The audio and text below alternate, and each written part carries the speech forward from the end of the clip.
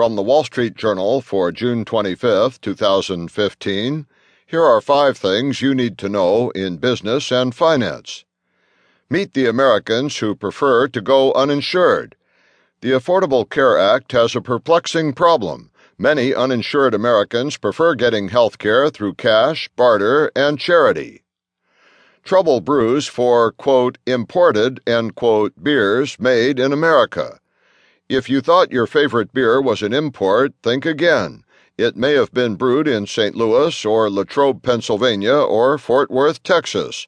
And if that beer is Beck's, you might soon be eligible for a refund. Poll finds backing for gay marriage and a split on health law. The American public strongly favors the prospect of the Supreme Court legalizing same-sex marriage nationwide, but remains split over the 2010 health law. A Wall Street Journal NBC News poll finds just ahead of expected high court rulings on both matters. A comeback for risky home buyers. Some mortgage lenders are going where large banks are afraid to tread by giving home loans to borrowers with troubled credit histories, including people who recently went through a foreclosure or bankruptcy. And we're working more hours and watching more TV.